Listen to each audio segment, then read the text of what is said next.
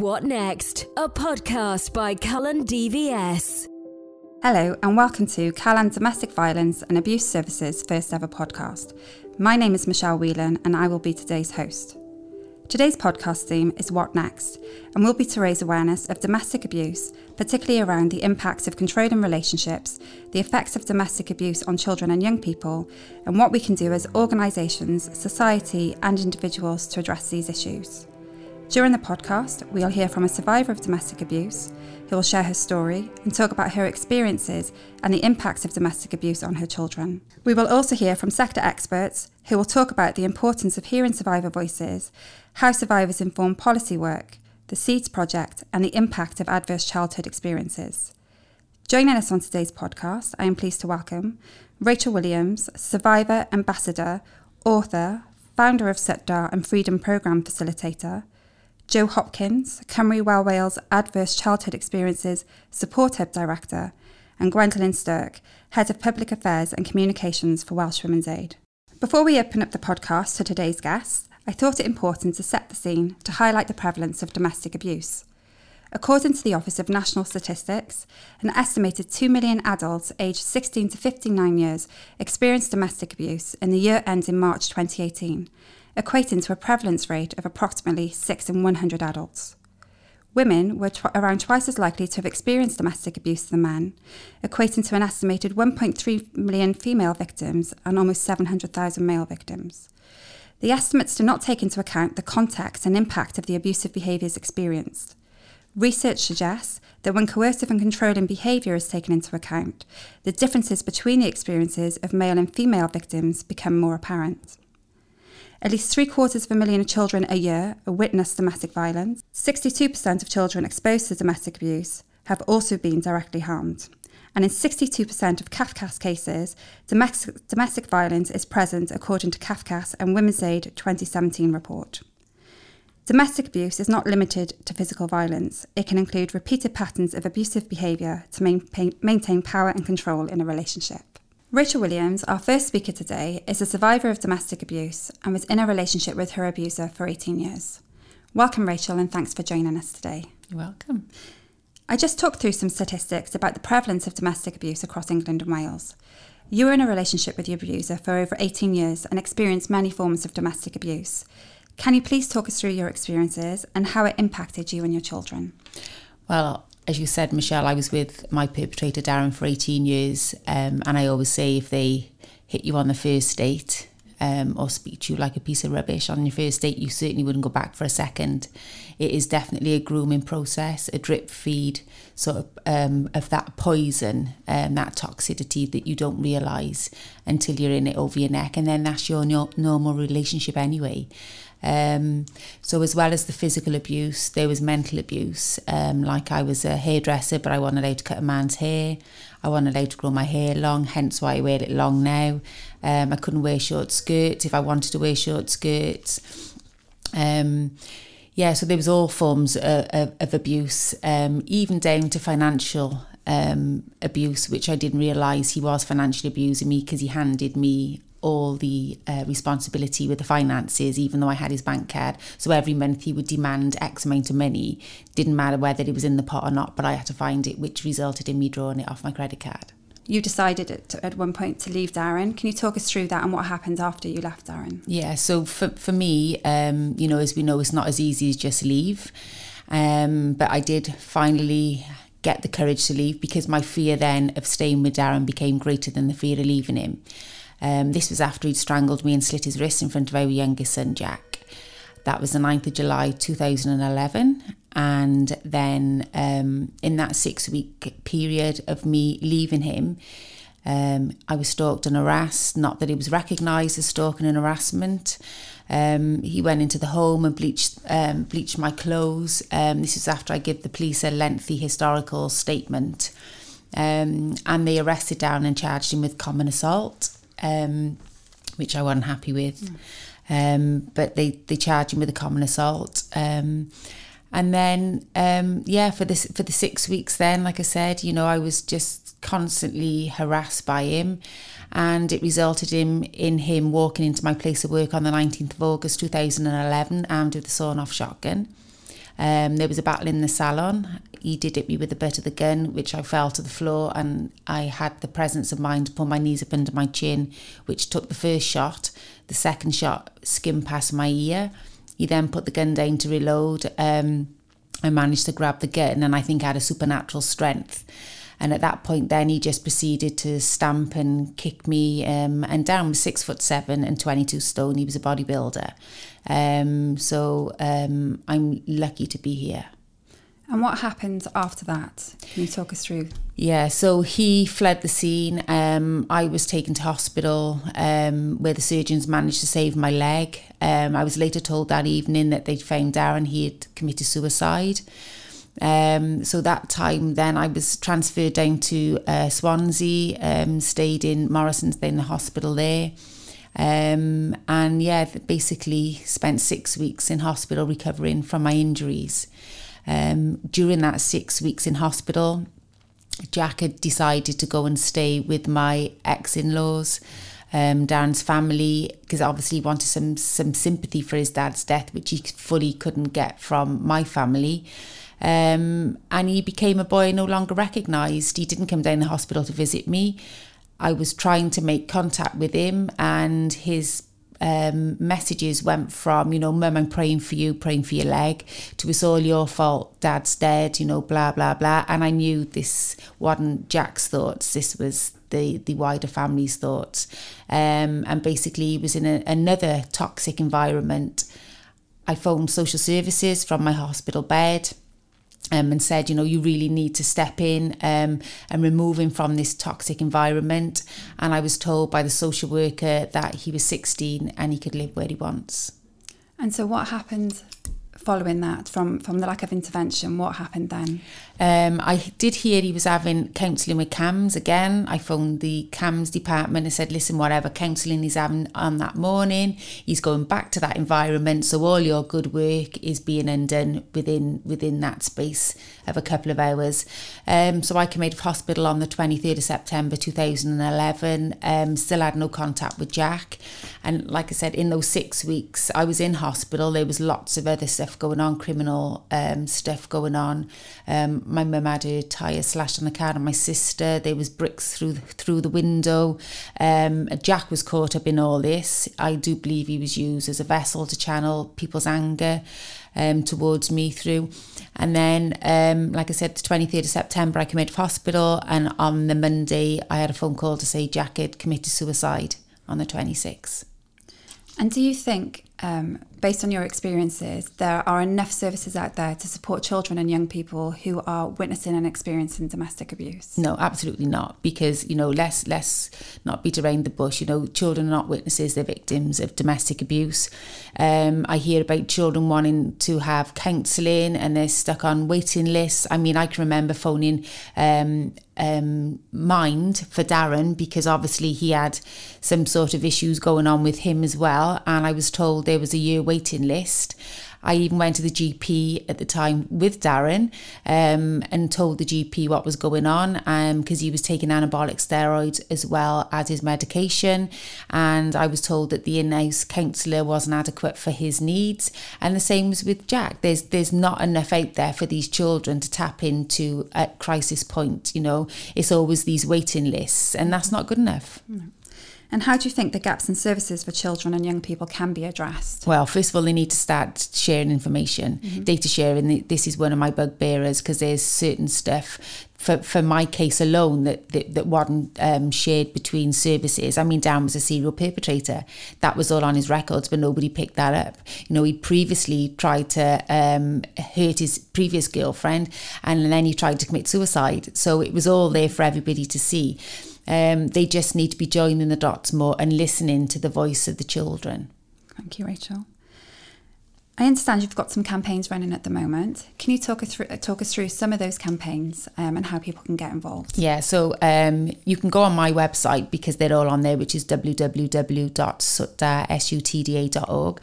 The one is around restraining orders, and I've been dealing and speaking with thousands of women victims of domestic abuse and violence. And I say women because that is my passion, women and girls being a female victim of a male perpetrator. Restraining orders, they're not worth the paper they're written on. There's no deterrent. The other one is making sure that everybody who deals with domestic abuse cases is specially trained in domestic abuse, because this is what we're hearing. Social workers and others, judges, they're not picking up and dealing with victims and survivors how they should be, because they haven't got the knowledge and the tools. So that is another one. Then there's the other one around making non-fatal strangulation a specific crime. Again, I've not spoken to one victim or survivor of domestic abuse and violence who have said she's never been throttled or strangled by her perpetrator. And then the last one is around family courts and CAFCAS. Again, this system is allowing perpetrators to further their abuse through the family court system, and it needs a massive overhaul. Thank you, Rachel. And finally, what advice would you give to anyone who is experiencing domestic abuse? Reach out. There's plenty of services out there. You know, if you do hear this message and you are in that environment and you do want to leave, make sure you do it safely. Make sure you contact the police or domestic abuse service, because the help is there. You haven't got to be existing in that toxic environment. There is a life out there, and there is a life after domestic abuse and violence. Thank you, Rachel. Next, we'll hear from Jo Hopkins. Jo developed the first strategy to eliminate violence against women and girls for the UK government and is passionate about tackling all forms of gender-based violence. Within her role as ACE's Hub Director, Jo is also passionate about sharing information and knowledge around adverse childhood experiences and what organisations can do differently to help prevent and mitigate ACEs. Welcome, Jo, and thanks for joining us today. Welcome. We've just listened to Rachel's harrowing story and the devastating impact that domestic abuse had on her son Jack. This is very real, and we know that children living with domestic violence suffer emotional and psychological trauma from the impact of living in a household that is dominated by tension and fear. Can you talk us through the work of the ACEs Hub and explain to our listeners what ACEs are?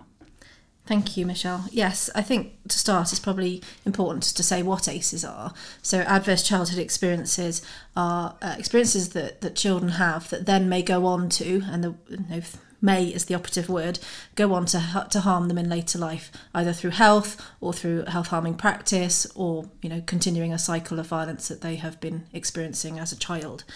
So the actual term adverse childhood experiences relates to specific research which has identified 10 things that children may experience that may then go on to lead on to difficulties in their life course. I want to be very clear, though, that this isn't about saying that anyone who's experienced adverse childhood experiences is predestined to go on to poor health or to behaviours that may be negative, because the most important factor around this is to remember is that we all have protective factors around us, and some people have access to them and opportunity to access them more than others. So, for example, one person may experience a multiple number of ACEs and not be impacted because they have a trusted adult, or they are culturally connected to their community, and that enables them to cope and to be able to move on. Others don't have that. So it's really very much, whilst we're looking at it at population level, very much an individual experience about what they have, who supports them, and how they can access support if they need it. In terms of what Rachel has just described, which is an incredible story, and very grateful again to Rachel for sharing that, because it really does demonstrate the importance of understanding the impact of an adverse childhood experience on a child in an environment where domestic violence is happening. Some of the other adverse childhood experiences include things like parental separation, drug and alcohol abuse, parental incarceration, neglect, and actually most of these things will be happening simultaneously. It's not just about saying, here's one ACE, here's another. These are complex and chaotic situations, and children will be trying to manage them as best they can. But in some circumstances, if those protective factors aren't there, then that's when we need to be very clear what action needs to be taken.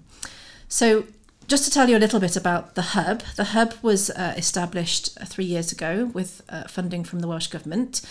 So we're now in our 3rd year of existence. And the idea is to really provide a centre that brings together all the learning and the knowledge around adverse childhood experiences in Wales. So hearing the point exactly about the lack of join-up between services, the lack of data sharing, not thinking about this as a systems approach, really taking a very individual organisational approach to things, saying, well, I've done my bit, I've ticked my boxes, I've completed my form, job done, and not thinking then further down the line, what the importance is of sharing that information or looking at it in this systems approach. And I think domestic homicide reviews, the ones that I've seen over the years, consistently say, there was no professional curiosity, there was no sharing of information, services weren't joined up. Everybody knew what was going on, but until you put all those pieces of the jigsaw together, you can see where the system is failing individuals. So the idea of the hub is to try and get organisations to think more about how they can be more trauma-informed in their practice, understanding what adverse childhood experiences are, and using the research that has been really helpful as a platform in Wales to say this is the impact on the Welsh population. This is what we think is happening here. But that really is only the platform. What we need to do is operationalise that and then think about what is it that organisations, individuals, leaders, the whole of society in Wales needs to do in order to prevent and mitigate these experiences happening in the first place. So it's not just about saying, here are some ACEs and we know what they are, great. It's about saying, we understand that these things, and there are other things outside of the 10 that are identified in the research. So, the death of a parent, is another one. There's all sorts of other experiences that I think could be really important to think about here. So we mustn't be limited, but understanding then the impact of that and what support some people might need and how to provide that. So we're in the third year, as I said, working with a number of sectors in public services, including education, housing, and thinking about what they need to be doing to transform the way they operate to be ACE aware and trauma informed in practice. And we've recently run a public awareness campaign called Time to Be Kind, where we're trying to speak to the wider society of Wales, to communities, to parents, to families, to say, if you see something that doesn't look quite right, with a child that perhaps might be a friend of your child at school, you have a responsibility just to say, is everything all right? It's not about taking on a burden. It's about making sure that these children who aren't hitting public services, who aren't hitting a threshold yet in terms of interventions, actually feel that they have somebody who's on their side and perhaps they could go to. And that is as important as, hitting those thresholds for public services as well. Just want to make one point in particular about domestic violence. In the ACEs research, it talks about domestic violence as a term, and it explains that 17% of those the research covered had experienced it. I want to be very clear that that doesn't include coercive control, and it also doesn't include perhaps some of the wider things that we would cover under the VALDA SV Act, or Violence Against Women, Domestic Abuse and Sexual Violence. So we know that the prevalence of this is much higher. And I also want to say that when we talk about children witnessing domestic violence, I don't believe that is ever the case. I think all children in an environment where this is going on, of domestic abuse of any form, will be experiencing it in some way. So we must be clear that what we need to do is understand that and what support children might need. Fantastic, thank you. And our final speaker today is Gwendolyn Stirk. Gwendolyn is Head of Public Affairs and Communications for Welsh Women's Aid, which is Wales' national charity working to end domestic abuse and all forms of violence against women. Welsh Women's Aid campaign to improve practice and services for survivors of violence and abuse, and work to influence and improve law and policy in Wales and across the UK. Welcome, Gwendolyn, and thank you for joining us today. Thank you. During this podcast, we have heard from Rachel about her experiences of domestic abuse, and from Jo, who discussed the impact of ACEs and what we can do to mitigate risk. Can you talk us through some of the policy and campaigning work Welsh Women's Aid carries out? Yes, so Welsh Women's Aid has been campaigning and driving forward policy change on this for 40 years now. And within all of that, within all our work, what we're really working towards is creating a world where all women and children live free from domestic abuse, from sexual violence and any other form of violence against women that there is out there. And we really want to achieve independence, freedom and liberation from oppression for all women across Wales. As we've heard from both Rachel and Jo, that isn't the case currently, and we hear from many survivors that access our member services across Wales of the extreme experiences that they're feeling, experiencing of abuse, both as women in those relationships, but also as children, as survivors in those relationships. And within a coercively controlling relationship, a child is a survivor. They are having their lives restricted as much as any of the adults in that relationship. So the campaigning work that we've done and the policy things that we've pushed for, we're very lucky to have managed to campaign and get the Violence Against Women, Domestic Abuse and Sexual Violence Act in Wales with the Welsh Government, which brings in duties for public bodies to act to protect, to prevent and to support survivors of violence against women, domestic abuse and sexual violence in Wales. This is a really important piece of policy in Wales because has been discussed by both the previous speakers, what we really need to create change is not just at the individual level, but at that community and society level. We need everybody to know that domestic abuse is their business and that they can take actions to prevent it, but also to protect and support the survivors out there and to hold perpetrators to account. So that means that we have policy now in Wales where we can see public bodies that are trained, have trained individuals that can be a point of disclosure for a survivor to talk to, that's a safe space, and then know how to take action to make sure that that person gets support as early as possible to mitigate the longer term impacts that domestic abuse can have in that relationship. So that's a really important piece of legislation. But there is more legislation and more policy that we need. And also in Wales, we live under devolved and non-devolved policy.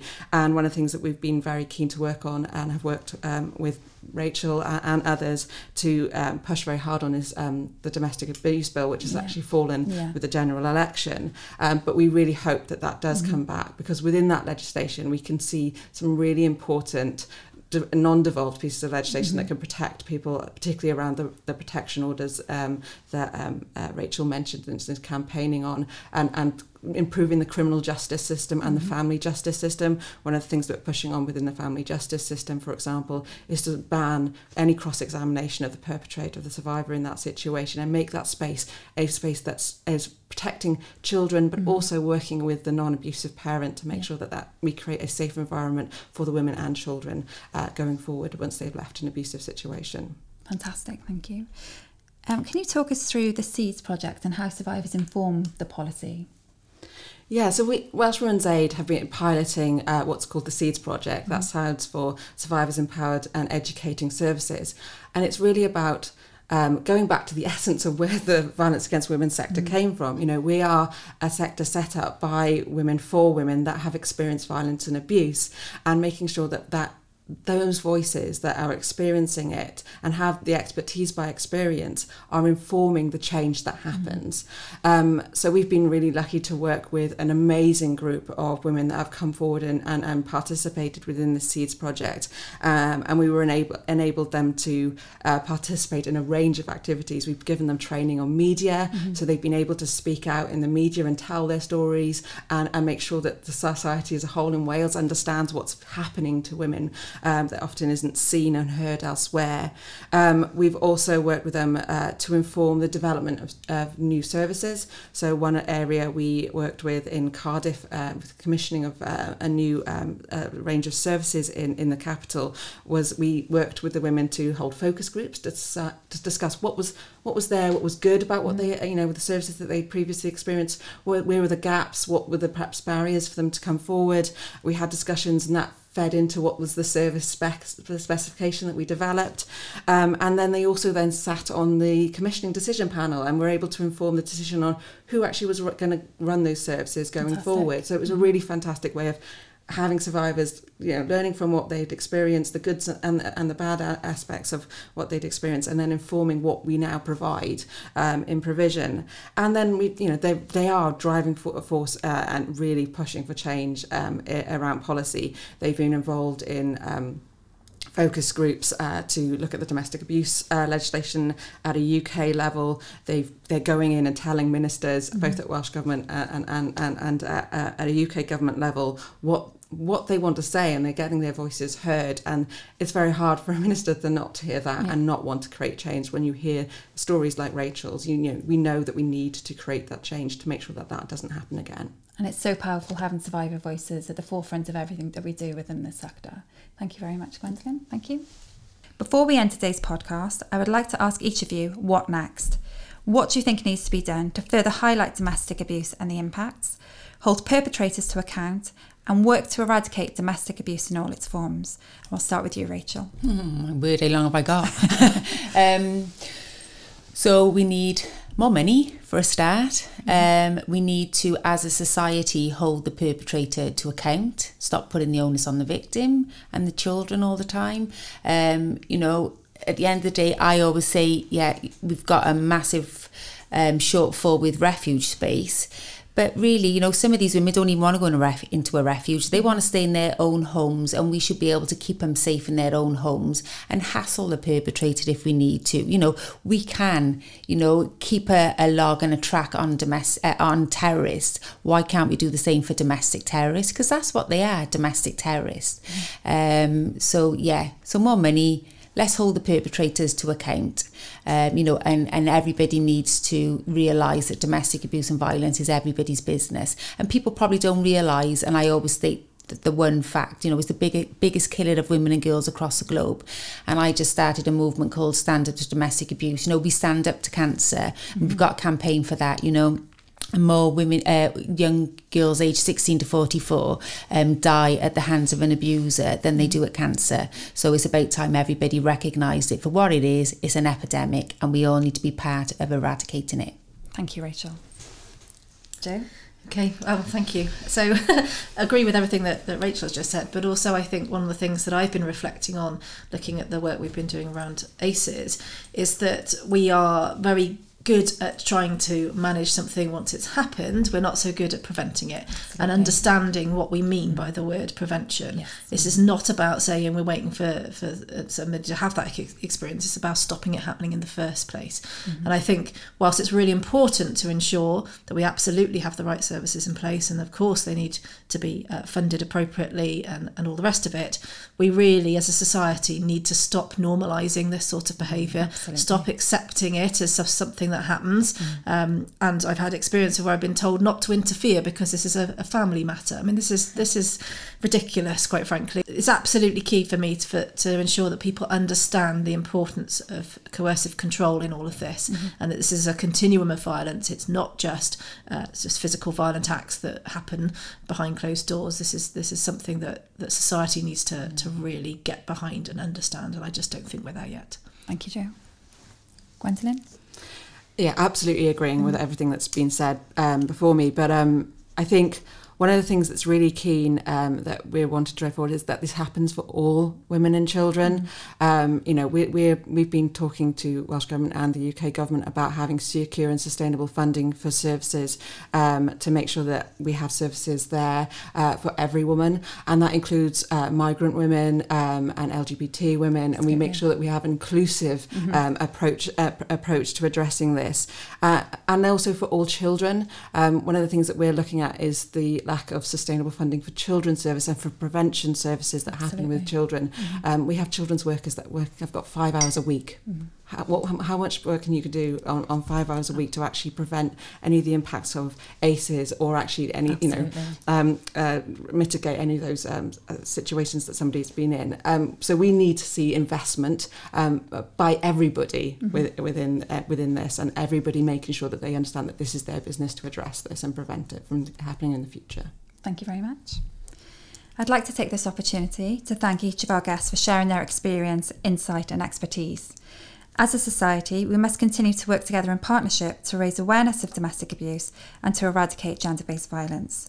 If you would like to find out more about national campaigns, you can visit the Welsh Government website, where links and information on their campaigns such as This Is Not Love, This Is a Control, a campaign which raises awareness of coercive control and aims to help people identify coercive controlling behaviours, and Don't Be a Bystander, a campaign which aims to show how powerful a positive intervention can be for someone who is experiencing domestic abuse. You can also visit our website at www.calandvs.org.uk, and you can follow each of our organisations on Twitter, Facebook and Instagram. If you are experiencing domestic abuse and require urgent support, please contact the 24-hour Live Fear Free helpline on 0808 80 10 800. To play us out, we'll play Sam Easton's song, which he has written specifically for Callan Domestic Violence and Abuse Services. Thank you.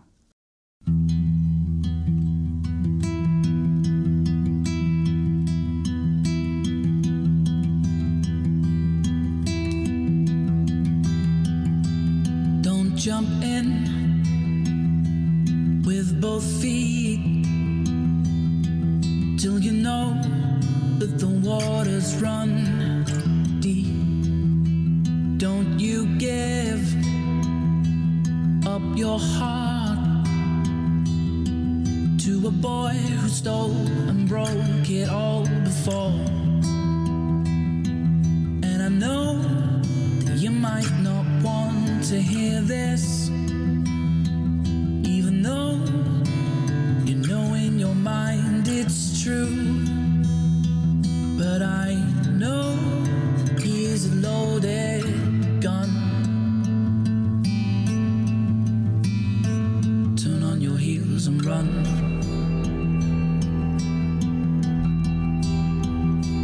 Don't fall in to his charm. His dressed up words will always let you down. Don't give in, don't compromise.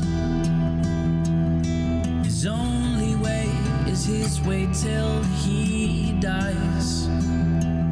And I know you might not want to hear this, even though you know in your mind it's true. But I know he's a loaded gun. Turn on your heels and run.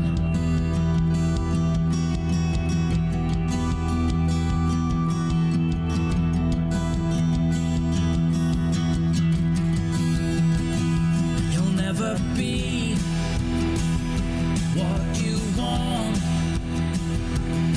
You're a plaything and a trophy on his wall. He'll take your heart and break your soul. Then he'll drag you back when he is all alone. And I know that you might not want to hear this, even though you know in your mind it's true. But I know he is a loaded gun. Turn on your heels and run.